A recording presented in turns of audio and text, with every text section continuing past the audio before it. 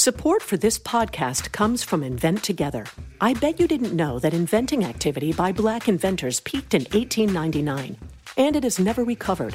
Black and Hispanic college graduates patented half the rate of white college graduates. That's just one of the reasons why you need to know about Invent Together. When our patent system gets more diverse, our nation will get stronger and more successful.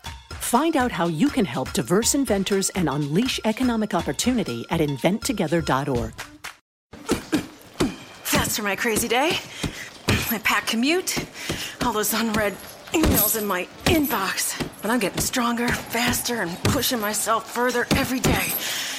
I don't care if I'm not like everyone else. This punching bag is the best way to end my day. Whew. Fearless is knowing yoga isn't your style. That's the power of the Blue Cross and Blue Shield Federal Employee Program. Learn more about our healthy benefits at fepblue.org/getmore.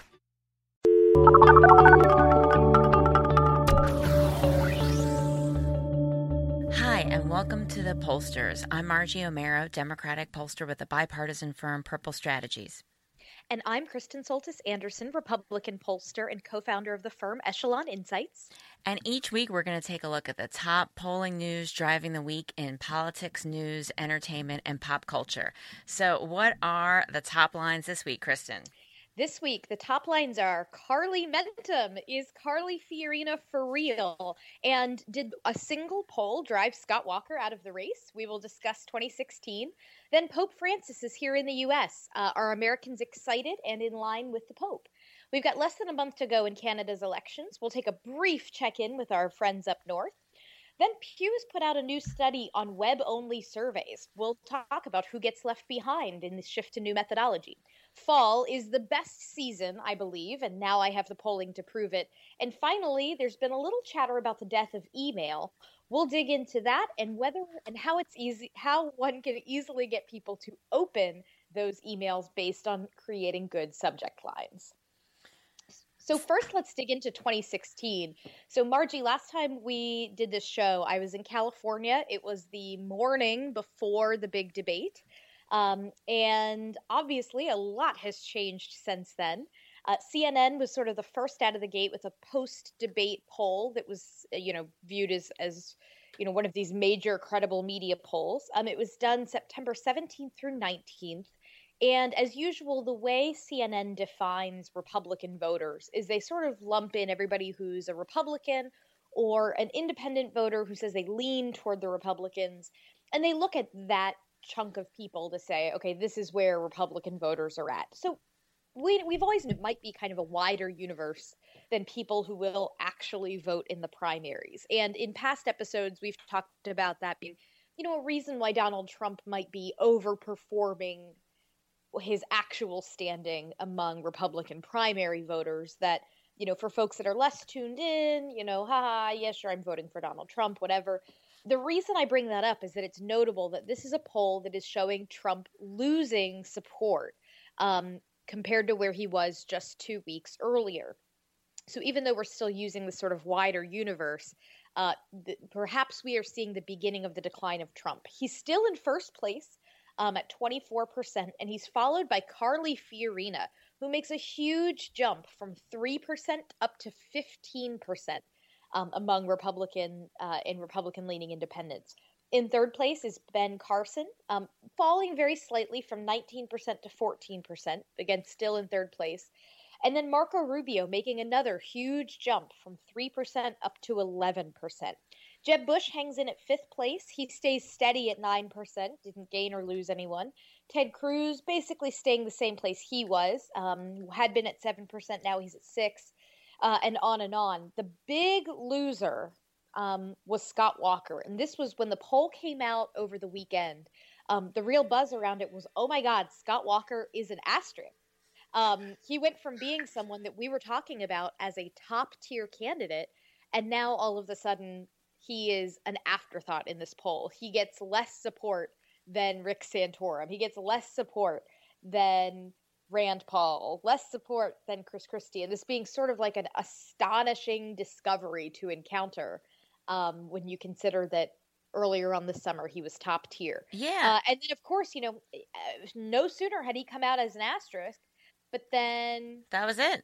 that was it. He was gone. And so, people were pretty surprised. It seems like it wasn't just one bad poll, but certainly we've talked on this show before about the feedback loop of how polls influence donor behavior and the ability to hire staff and the ability to get volunteers. And if all of a sudden you go from being top of the pack to being an asterisk, then donors are going to stop wanting to write those big fat checks that keep your operation going. And in the case of Walker's campaign, the news reports are that he had 90 staffers. That's a hungry beast to keep feeding, and when you're an asterisk in the polls, it's hard to raise the kind of money you need to sustain that. So right, and in fact, they would go to the press and say, "Well, I wish he would do X, Y, and Z." So instead of writing checks, they're actually taking pot shots or speaking a little frankly to the press. And you saw his campaign manager speak very frankly to the press. You saw former staffers tweet their observations recently. You've seen a lot of people really speak very frankly in the last few days about what happened at the Walker campaign. It seems it's a little bit more than just that poll, but that they had a lot of eggs in this last basket, which was this last debate. And he had, I think, he had the least amount of airtime out of anybody in the main stage, I believe. It was like 8 minutes or something like that. I mean, he really did not speak a whole lot. He didn't have a good moment. He hadn't had a good moment. We've talked about this before in a long time. And what strikes me about these results from this CNN poll, and really the polls now for a while, is how sensitive the polls are to what's going on in the news coverage about what's happening in the race. I mean, it's true, there's been analysis. I think the New York Times Upshot did some analysis that showed that higher propensity Republican voters are less likely to be Trump supporters than overall, meaning that the Trump bubble or the Trump surge is a little bit inflated, but not overly so. It's not imaginary. It was never fictional, but maybe a little bit overestimated by methodology. Nonetheless, it's all pretty sensitive. The fact that Walker fell to the bottom reflects his performance in the debates and out sort of on the trail. The fact that Fiorina surged reflects her incredible debate performance. The fact that Rubio surged, in fact, also reflects his debate performance, and he didn't really get that much coverage. I mean, but he turned in a pretty strong performance. So I think, these numbers actually are quite heartening in terms of, you're getting the sense that Republicans nationally, not just voters in early primary states, are really paying some amount of attention and getting the storyline. Now, does the storyline reflect, the true candidates' capabilities and what's going on the ground? That's a separate argument. But these polls really do reflect people getting the information that's out there for them to get. And it raises, in my mind, the sort of almost terrifying power that pundits, like your hosts here, Margie and I, included. I mean, the sort of maybe it's my podcast. It's our podcast and my joke that I made about Scott Walker last time that sunk him. That did it, man. Well, not just this show, but I mean, if you think about it, when Margie, when you and I go on Fox, I mean, if we're on there and we're talking about like who won or who lost the debate, and we're saying, I think Rubio had a really strong performance, there are people that watch the news coverage of the debate. Maybe they didn't watch the debate for themselves, but all of a sudden, when they're talking over the water cooler at work the next day, I hear Carly Fiorina really knocked it out of the park. That's and maybe right. They see a clip online, and so really, like, in a weird way, kind of the spin room itself and winning, on Twitter, or people tweeting that your candidate is doing well. Like, this stuff has this weirdly, maybe outsized power to shape how the polls are looking. And if you take a look, that there were 2 polls that asked people who watched the debates, or who claimed that they watched the debates, regardless of who you support, who do you think did the best job?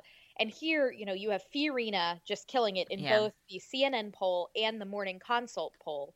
Followed in the Morning Consult poll, Trump is second, with just about a quarter of people saying he won the debate. Trump is third in the CNN poll. And then Rubio actually does much better in the CNN poll than he did in the Morning Consult poll. But Walker comes in last in both polls. And actually, Walker winds up down with Santorum, Pataki, and Jindal, who weren't even in the main debate.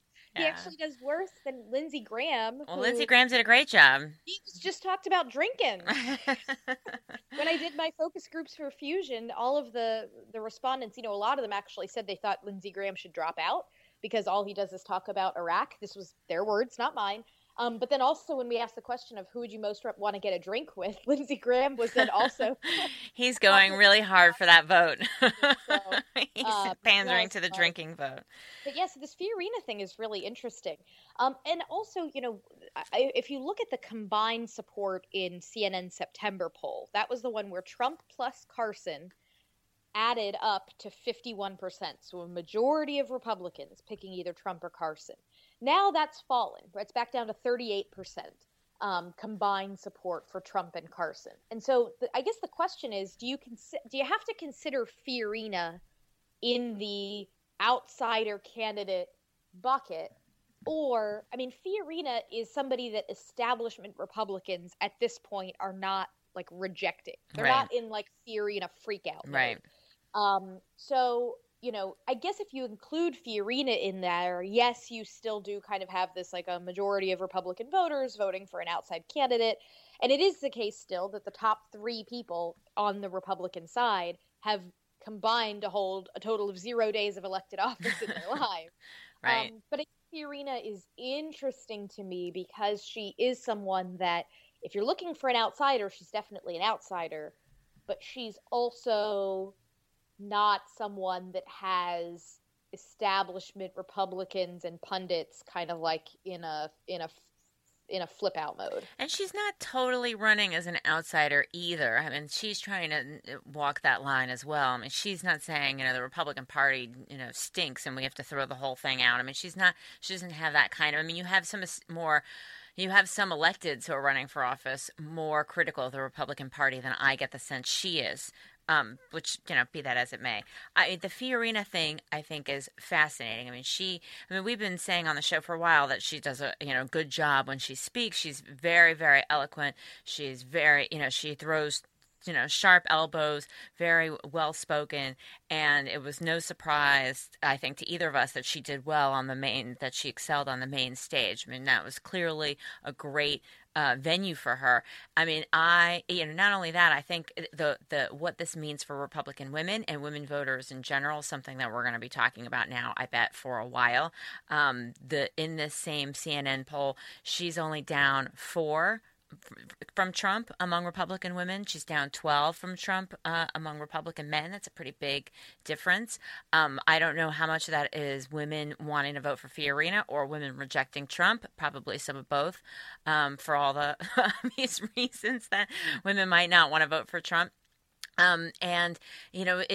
It's clear, I think, that she stands out from the field. I mean, you've heard me say this. My daughter, who's too young to really know exactly what we were watching or what the point was, but it was the first time she watched the news for any sort of, for more than 30 seconds, and she immediately said, "That's I like her. She's wearing blue. She looks," this has probably never been said about Carly Fiorina, "she looks like she teaches preschool." and that is a mark of high praise. I know, right? That's her. That's what she knows. That's what she knows, right? And do you think she lives in a castle? And do you think she wears that outfit? Probably does. She probably does. Does she live in a castle? Does she wear that outfit at parties and to work at other times? That was another question. But she was trying to figure it out, and based on my Facebook feed, a lot of my Democratic friends, their daughters said, "Yeah, I like Carly Fiorina." Now, she did really well, but also it's very striking that there's one woman, and I think that's if we're talking about 2 strong women candidates who have different strengths and weaknesses. I mean, I think Carly Fiorina is going to have to do more than simply be a good debater in order to be ultimately presidential timber. Nonetheless, I think that's a great development for women, period. Even if she doesn't talk about quote-unquote women's issues, I don't have to agree with her, obviously, on anything for me to think that that's a good development. It certainly could be an interesting development for engaging Republican women voters, and how does it reach out? How does it appeal to swing women voters, and what do Republican men think? I mean, I think there are a lot of things that remain to be seen, and how this could play out. I'm with you, and I think I'm frankly just kind of excited about the prospect that, when the next poll or 2 comes out, if the Trump implosion, if this is a Trump implosion or at least a Trump deflation that we are seeing, and we wind up with a situation where Carly Fiorina tops a single poll, a national poll at some point. How cool would that be that for both parties, there's a woman kind of at the top of the polls in both parties? Like It would be great. I just feel like that would be neat. So okay, taking my like girl power hat off for a second. I think it'd be great. I mean, I should add, however, speaking of the Trump thing, the CNN poll still shows, nonetheless, that more a plurality or half, depending on the question, of Republicans think that Trump would be the best candidate to handle a variety of issues, immigration, the economy, and so on. So, so she, as I said, being a good debater may be necessary. It's not sufficient. She's going to have to, there's going to have to be a step two, a second act. Yep, I think that's right. And in that CNN poll, I mean, Trump's unfavorables among voters overall is pretty high. It's his fave-unfave is 31-59. So by like a 2-to-1 margin, people don't like him generally. But then among Republicans, a majority still have a positive view of him. I think that's going to go down. I think already just in the last day or two, he's now boycotting Fox News again. Like, I've started to feel, and this is not based on data, this is like pure instinct and inside the bubble, and of course that's always flawed when it comes to Trump, but if the media starts getting bored with the Trump Act, if it's like, okay, we've been doing this for 2 months now, we get it, we get what you're about, haha, eventually I wonder if those numbers will revert back to what they were before his surge. Yeah. I don't know. We'll see. I mean, then you have, somebody who is undercovered by the media given where he is, and that's Ben Carson. He doesn't get lavish media. I mean, the past couple of days he's got a lot of media attention because of his comments about Muslims. But before that, he got basically no coverage considering where he's been in the polls. It's just been, holy cow, look at Ben Carson. Okay, moving on. That was basically the beginning and end of his coverage. And since we've started this show, he's been popular. It's not like he just came out of nowhere. He's been doing quite well for quite some time. Yep. It's now been just the slow build, and that's without any kind of over coverage, without being any sort of media darling or with the media trying to take him down. I mean, really neither, just again until the last couple days. So we'll see if he gets now more press scrutiny, what happens, if anything, to him.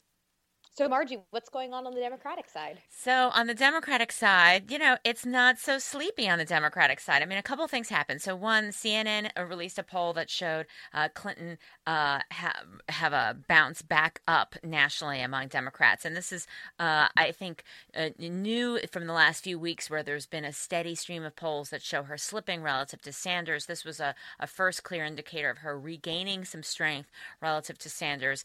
Again, that's national. That's different than New Hampshire, where he's consistently up. But that's something that I think was newsworthy and noteworthy. The other thing that I think is, we don't have an answer for is what happens next for Joe Biden. In the CNN poll, he's basically tied with is it CNN? Yes, the CNN poll, he's basically tied with Sanders, so it's 42 for Clinton, 24 Sanders, 22 Biden. Again, he's not announced.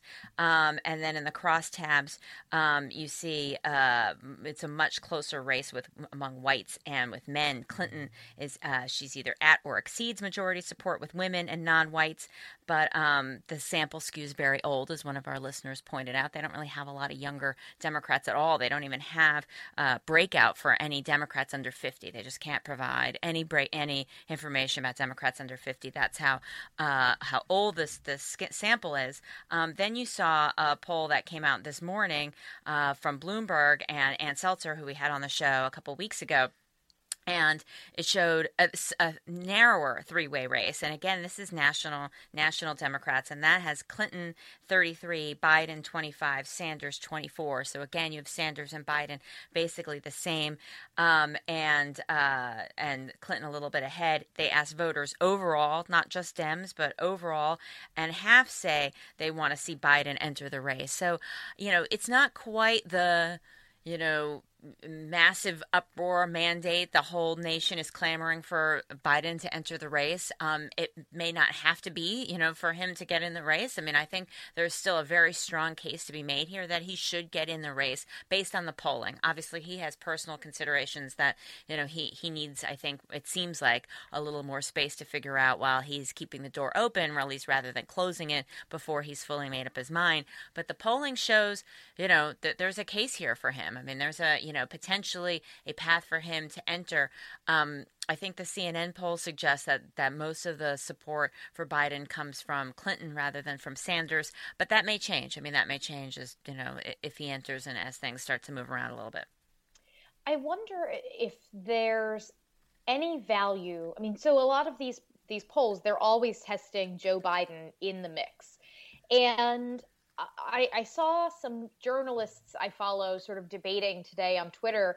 Does it make sense for pollsters to do their main Democratic primary ballot test, including a candidate who hasn't announced? I mean, it is now, we are in fall. Fall is here. It's not the summer anymore.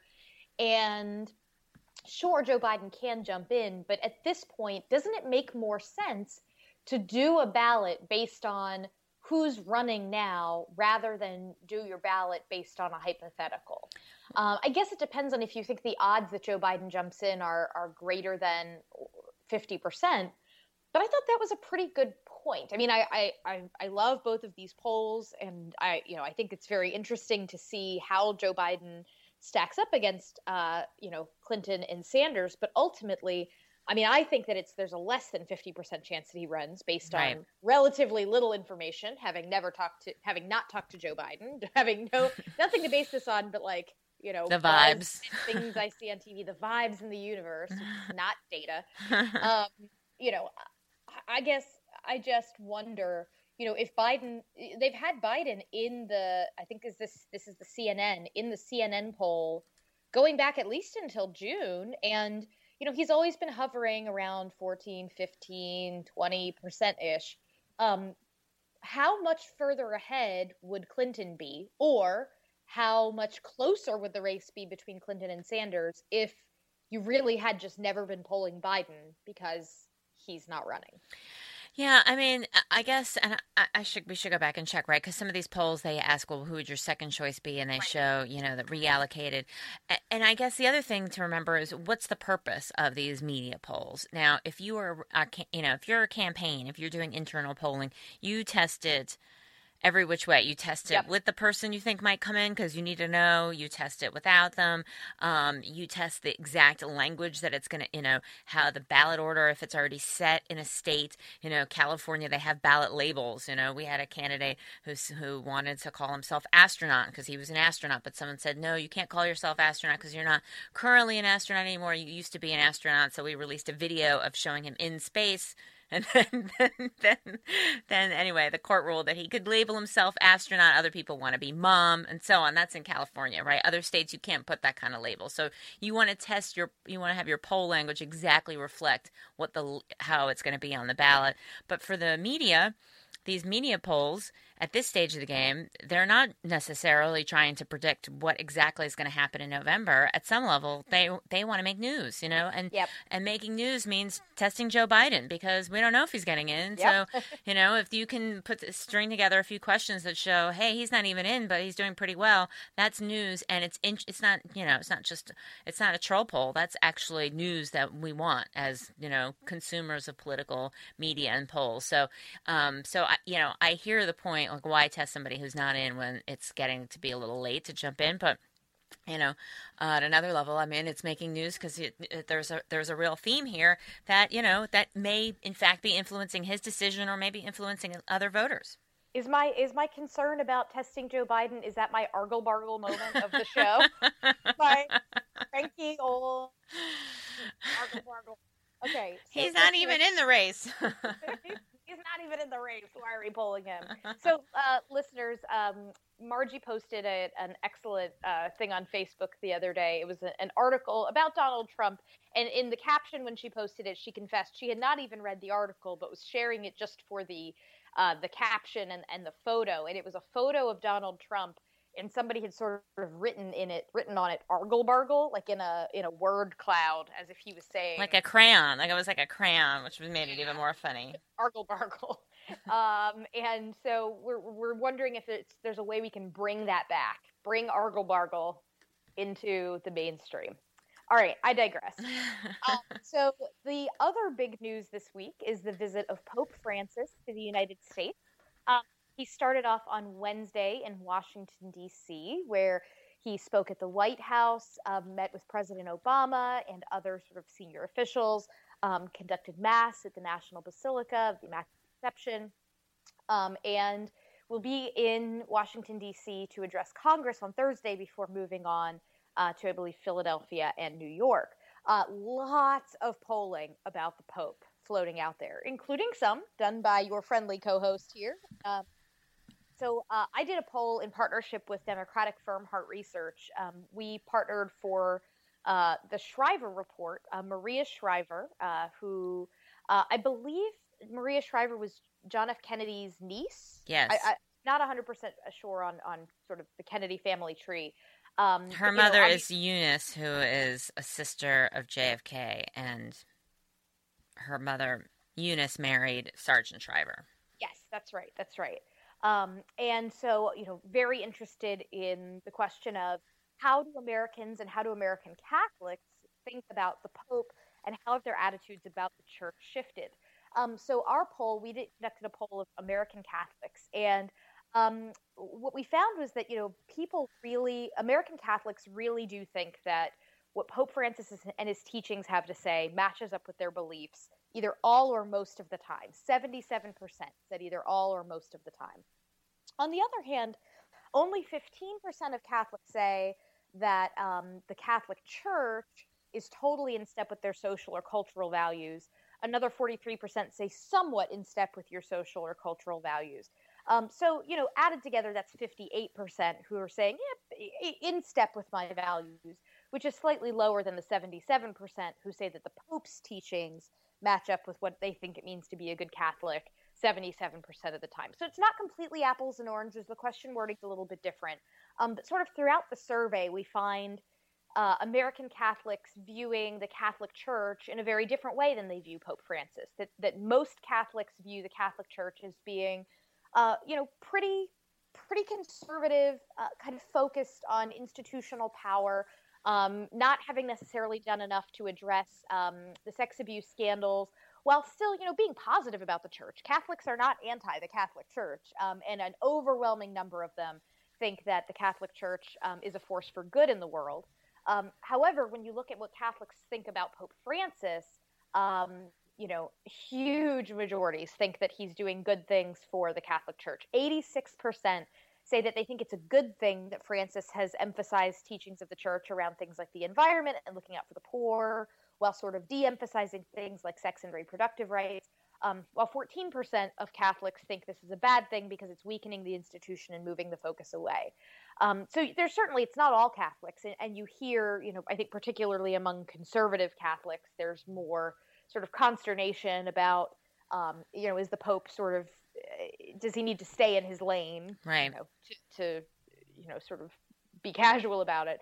But that generally, American Catholics on the whole, very positive about Francis, and they view the man as sort of different from the institution in their views of things.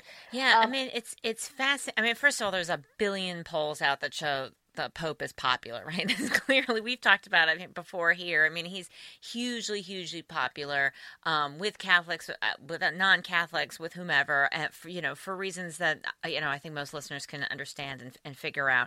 I think what's interesting is because this is Washington, you hear all of this talk about, as you say, like looking at the Pope through a political lens, like, is he turning Catholics away from the church? Is he pulling the church too far to the left too quickly? Are Republicans who embrace the Pope going to be in trouble from the right, so on and so forth? In a way, is he gone too far to the left on things like climate change, or is he frankly this is just really about style because he hasn't actually, loosened any of the, the church's teachings on some of these social issues. I mean, this is the political dialogue that's sort of a constant hum, even when the Pope is not in town. That now is kind of dialed up to 11. But I think, the polling suggests that it's, at least your poll and some of the other polls that I've seen, that, it's a pretty small group that feels that the Pope has gone too far, that they really disagree with him, or that he's gone too far to the left, or that they feel less tied to the church than they did before, whether you're talking about Catholics or non-Catholics. I mean, wouldn't you say, would you agree based on your data and everything else you've seen? Yeah, so the Pope's favorables are really fascinating when you look at polls that are of all Americans, and you do some breakdowns. So the poll that I did was just of Catholics, but there's this really interesting poll. I think it's the Washington Post did. Favorable or unfavorable view of the Pope, favorable or unfavorable view of the Catholic Church, and they found that overall, for Catholics are really positive about both the church and the Pope. Church favorables, 81%, Pope favorables, 86%. But when you go to the United States overall, the Pope maintains those pretty high favorables, 70% favorable, while the church's fav is only at 55% favorable. Right. And that actually, this idea that like the most hardcore Catholics are the ones that are kind of like, oh, what's Pope Francis doing? Is he taking things in a weird direction? The vast majority don't think so. 91% of people who attend Catholic Mass weekly have a favorable view of Pope Francis. And for those who are monthly or less often, it's still 82%. It's still very high. I think the thing that was fascinating is that people who actually don't identify with any religion, no religion, have a more positive view of Pope Francis than people who are Protestants who do identify as Christian but not Catholic. That was fascinating to me, that if you're sort of like just not religious at all, you find a lot to like in Pope Francis. Whereas if you are Christian but not Catholic, there's like a slightly less, and I think that may be perhaps some of that political conservative you're seeing. People who are political conservatives but they're not Catholics, sort of getting a little bit up in arms about, the talk about climate change and things. And it's also the case that when the Washington Post poll broke the Pope's favorables down by political ideology, his favorables are highest among liberals, 79%, and lowest among conservatives, 62%. Again, still great numbers across the board, but you see a much bigger gap on favorables toward the Catholic Church versus the Pope among liberals. And in our study of American Catholics, we asked people, do you think the Catholic Church is liberal, moderate, or conservative? And generally, people said conservative, no matter what their own personal ideology was. But when you asked them, what do you think Pope Francis's ideology is? Liberals say, I think Pope Francis is liberal. Moderates say, I think Pope Francis is moderate. And conservatives say, I think Pope Francis is moderate or conservative. It was kind of split between the two. So people really sort of are able to see in Pope Francis their own sort of vision for the Catholic Church. I think that's incredible. I just think that finding is incredible. And, at some level, I guess it's not a surprise, right? Because you want to feel like, you have some kinship with the Pope in terms of issues. So I think that makes sense. But I also find it, I just find it fascinating. That's, I think, one of the most interesting findings I've seen on all the Pope research that's out there. Another big sort of, interesting sort of, pattern we noticed in the data is that on a lot of these questions about, should the Catholic Church have greater acceptance for people who have, done a variety of things that run contrary to Catholic doctrine. And overwhelmingly, huge majorities of Catholics strongly favor, for instance, more acceptance of those who have divorced and been remarried. Huge numbers strongly favoring greater focus on income inequality and looking out for the poor. A huge numbers agreeing that divorced Catholics should be allowed to take communion. There's a lot, whenever it comes to questions of forgiveness and judgment, that there's just this huge belief that, in order to be a good Catholic, you can have done a whole bunch of different all things. kinds of things. Yeah, had an abortion, be pro-choice. Basically, according to your survey, majorities of Catholics say you can be a good Catholic and do all sorts of things. I think, the Post had a question where they said, do you think it's a sin? And I think there the number is a little bit lower because I guess that's a different kind of question than can you be a good Catholic? But still, nonetheless, you still see the similar pattern, which is, a lot of acceptance for a variety kinds of behavior. behavior. Yeah, well, and what actually, when I was going through with the Shriver Report folks and with the Heart Research folks, and we were putting together the questionnaire, one of the things that I brought up, because I'm a Catholic, and so I'm like trying to think through this as, okay, as a Catholic, like how would I interpret these questions? And so, even as someone who views a lot of these things they're talking about is like, yeah, that is a sin, but a big part of Catholicism is also forgiveness, the sacrament of reconciliation. And so the idea that, yeah, we're all sinners. The Pope has come out and said that he's a sinner, but the idea that the church should really put this emphasis on you can be forgiven for things, I think that you see a lot of people really gravitating toward that as a focus of Pope Francis's. I mean, it made headlines a few weeks ago when he came out and said he's going to give priests greater latitude to forgive abortion. And everybody's like, oh my God, the Catholic Church is forgiving abortion. It's like, well, they always have. It's just now there's an emphasis on really saying, they're not changing church doctrine on the life issue per se, but are putting the emphasis in a different place. Right. And I think that's been a big sort of hallmark of Francis's papacy so far. He has not actually changed an awful lot of church doctrine, but he changes the focus of things. And the pattern I'm seeing in the data sort of reflects that that's where Catholics are at too. I mean, you can say, for instance, would you be comfortable with if your child decided to terminate a pregnancy and only a very small percentage of Catholics say that they would be comfortable if their child chose to terminate a pregnancy. A very small percentage of Catholics, maybe less than you might suspect, said, oh, I'd be very comfortable if my son or daughter was gay and wanted to marry someone of the same sex. So in terms of their own personal behaviors and attitudes about how they want to conduct their own lives, they're still a little more kind of small c conservative, but are really enthusiastic about the Pope's emphasis on like, look, we're not trying to kick people out and say, oh, you're a bad Catholic because you did X. We need to be very inclusive and welcoming and forgiving. And to just 15-second tangent, I think this has huge lessons for the Republican Party. Right. When people say, how do we expand our tent?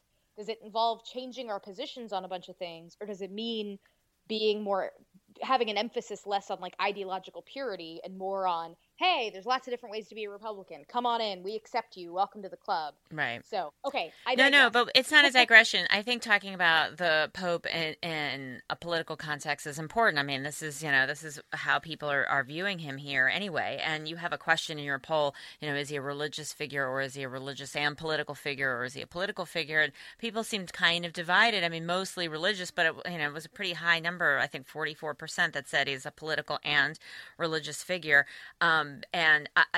If you view the Pope as, through the lens of like a candidate, what makes him so popular and political candidates so unpopular? Obviously, there's lots of reasons why, but one reason why is because he's so truly authentic and he looks like he really wants to be with the people.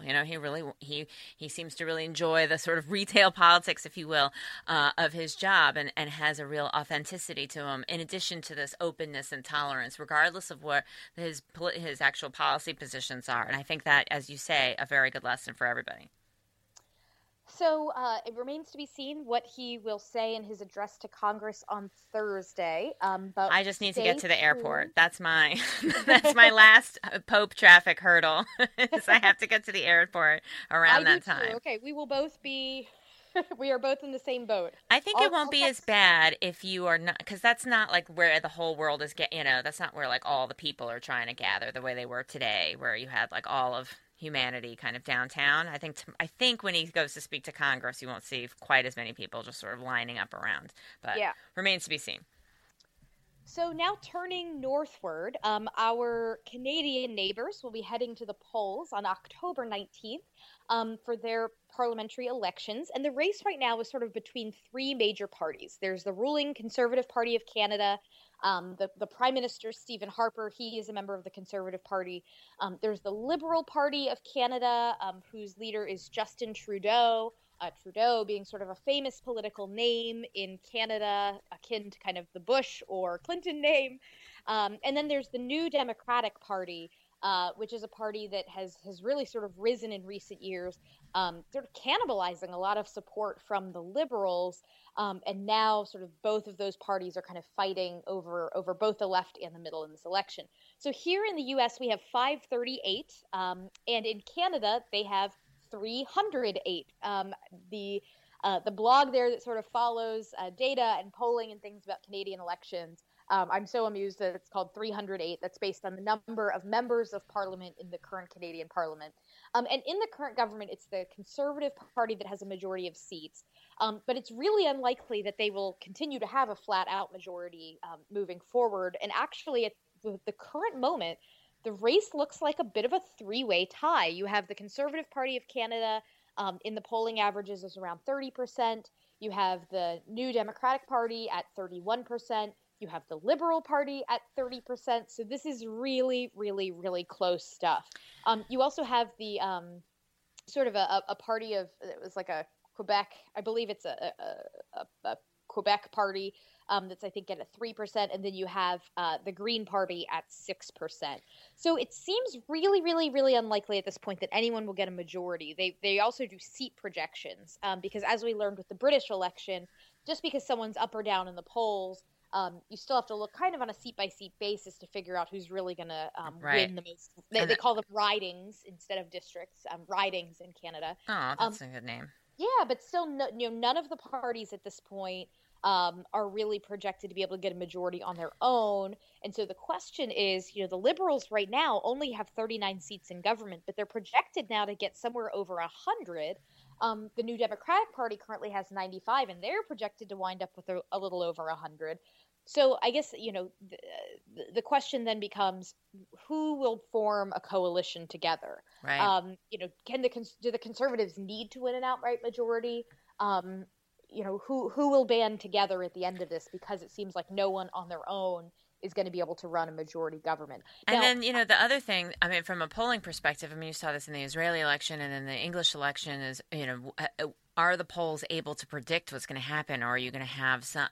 These polls here, this average currently is very close. That was what was true in the UK, and the Israeli election turned out to not be as close as people had thought. Is that going to be true here in Canada? And also, what I don't know the answer to is, how do they do a lot of their polling online like they did in the UK, which was almost exclusively online, or what are the methodological, pros and cons and challenges in Canadian elections relative to some of the other places we've looked at? So we still have about a month until the election. We will keep an eye on it. If you listeners are interested in us following the Canadian election in the way that we sort of checked in periodically on the British election, let us know, tweet at us, send us notes on Facebook. Let us know if you're interested in having us follow this and dig a little bit deeper into the wonderful world of Canadian politics. Okay, cool. So next up is Pew. Pew is always a great resource of what's going on in terms of methodology, and both Pew and Gallup, although it seems like Pew does a little bit more online experimentation than Gallup, released a report, but they both do, released a report showing that they have some data comparing their web-only surveys to a telephone survey and also to mail survey, and really found that there's just not a whole lot of difference between the methodologies, unless you're asking about something where you'd expect to find a difference, like about internet usage, where obviously you're going to find a difference. Now, they looked at what the average difference in a response was, and it's, on average, it's about 1 point difference, or, somewhere between 0 and 2 points fluctuation between their telephone panel or their telephone survey and their online panel that they use, suggesting to me that if you look at this, then you can be led to believe that an online methodology makes a lot of sense, since it is generally far less expensive than a telephone methodology, and you get around some of the cell phone issues and response rate issues that you see increasing when it comes to telephone. However, their online panel is not the same kind of online panel that if you just wanted to go do an online poll tomorrow, you'd find. I mean, their online panel is recruited to be a representative sample of people who, who represent the full country, not just people who are exclusively online. And it's done in a way meeting Pew's very high standard. If you were to try to replicate that, I'm not sure you'd save that much money in the end. But it does tell you, though, what has been going on now for a while. I thought it would have happened a little bit sooner, which is, the online methodology catching up essentially to telephone. And it doesn't quite seem like that's the case overall nationwide, looking at methodologies that are accepted from the press and so on. But you do see the gap between telephone and online narrowing. I remember back a few years ago, Pew did two really great reports that have still kind of informed my thinking about methodology and what you should and shouldn't be doing. One of them was a report where they did a survey of folks that were cell phone only, and they did a survey of folks that were sort of, you had a landline, but you were called on the cell phone, and then they looked just at the people on the landline. And they wound up finding that, on certain questions, once you began kind of controlling for demographics, that there really weren't as big a difference between landline and cell phone people as you might expect on things like political attitudes. Like, there were slight differences, but it wasn't as big. I mean, this was, I think, 2012, though, and of course those gulfs have certainly, I'm sure they've widened. But then they also did a study where they checked in on response rates, and they found that, if you really harassed people and you sent them letters in the mail and you said, like, please, please, please, we're going to call you, take our survey, you could bump your response rate up, but you actually didn't change the results of your study that much. And I also saw, I think Gallup it was either Gallup or Nielsen. Oh, shoot. I think it was Pew and Google partnered together to do a study to compare the Google consumer surveys results with a sort of Pew national sample. And when you look at like what's different, it's not that everything's different. If you ask questions about things like political attitudes, or you ask things about certain consumer variables, differences aren't big, even though the demographics are very different. But on certain things, and this will not come as a surprise, but if you're doing a survey about technology and the internet, you are going to get really different answers if you do a web-only survey versus a survey of people who don't do surveys on the internet. So, it's the subject matter of your survey matters when you're trying to make some of these methodological determinations. I was pretty fascinated that their unweighted web sample had an awful lot of people who were married. Only a quarter were senior citizens, though. And, about 42% of them were Republicans or leaned Republicans. The non-web sample was really old, but somehow less Republican. It was 56% of the people they contacted who were non-internet sample. 56% of them were senior citizens. Actually, then you also had 16% who were Black, non-Hispanic. You had a huge proportion who were high school grads or less, and a huge proportion whose incomes were $20,000 a year or less. So your demographics of the non-web sample supplement were like way outside the norm. And in ways that you would think would probably make the sample more Republican, and yet it was actually less Republican than the web sample itself. That just stuck out to me as like kind of weird but interesting. And, I think shows the potential upside of doing this hybrid research where you've got some online, you've got some, you're missing fewer people. But really, at this point, coverage is not the problem when it comes to internet surveys. Most people have some kind of access to the internet now. Right. The digital divide between the haves and the have-nots, that is, it is much smaller than people feared at one time. Yeah, the digital divide is smaller, but that doesn't necessarily mean that people are all willing to take online surveys in sort of equal propensities. Exactly. And so, to me, this made me feel better about a lot of the research that I do.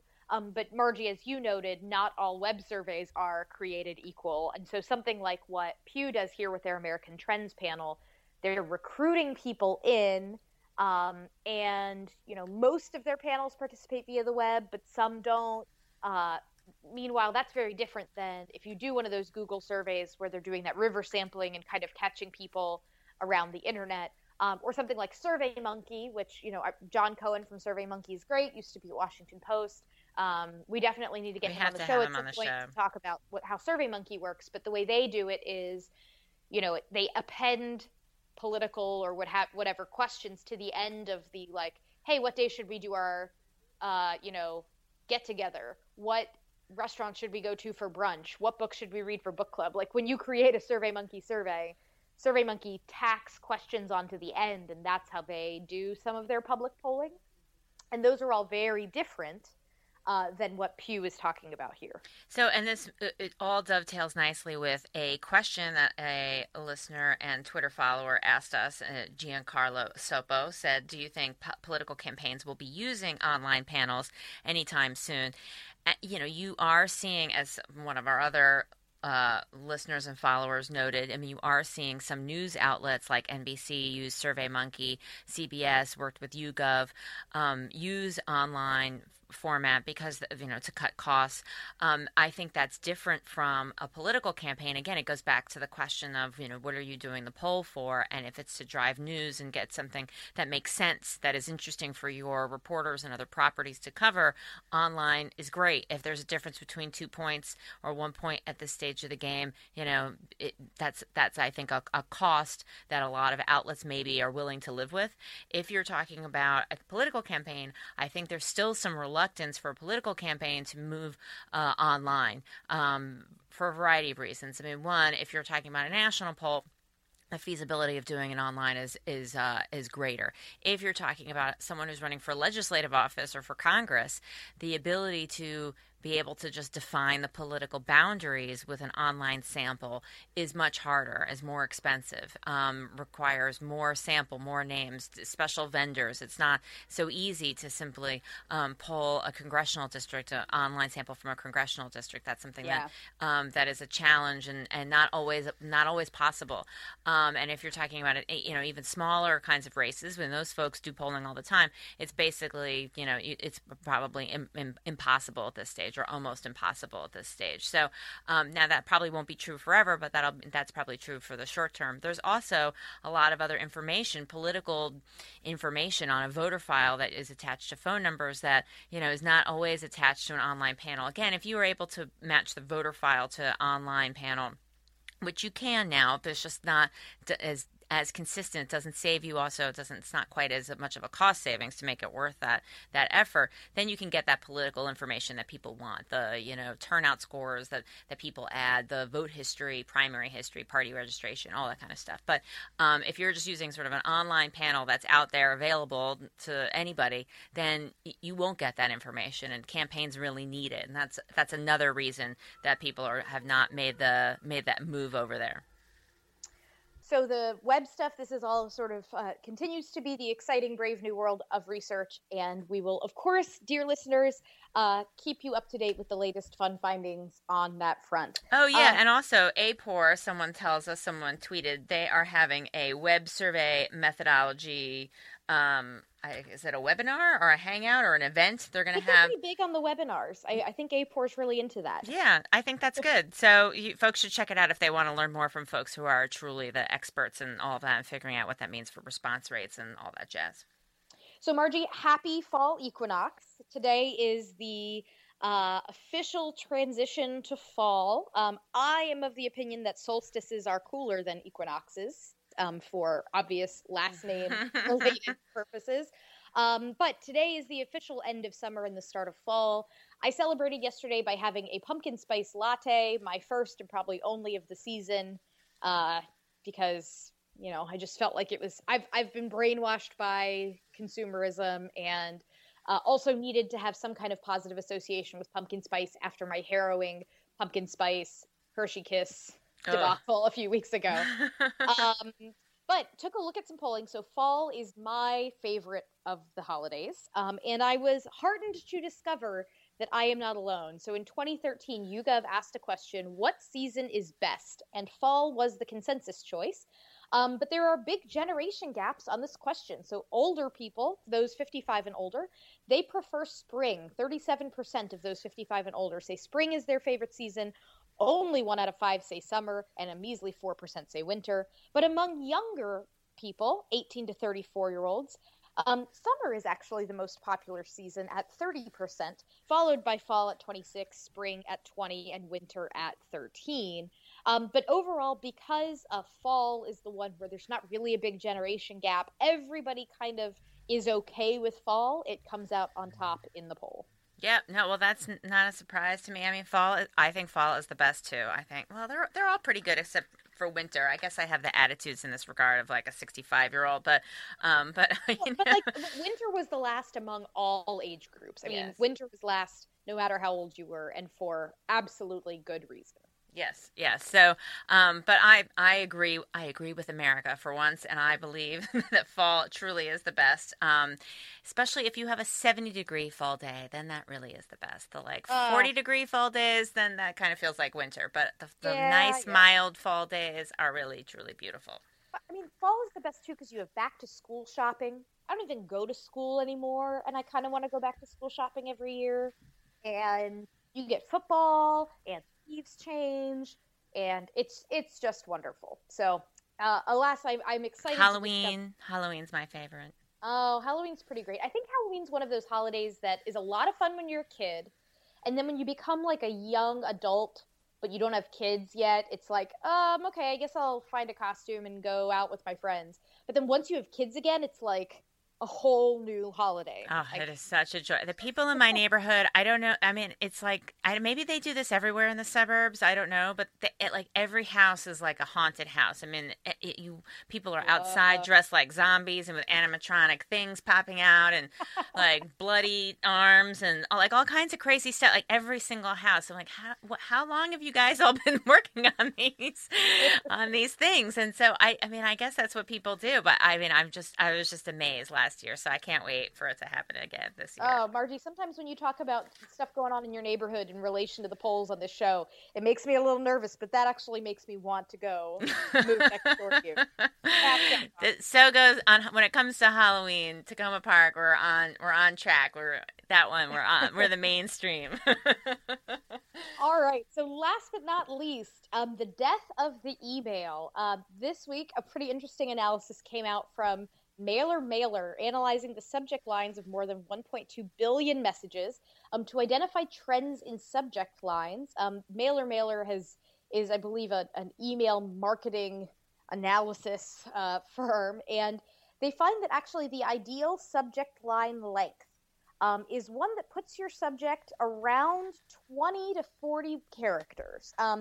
They found that the emails with the best open rates actually have subject lines that are 4 to 15 characters long, really, really, really short. So the shorter, the better for sure. And then email marketers, they found that there's this interesting curve when you plot how many emails get sent out by professional marketers that have subject lines of certain.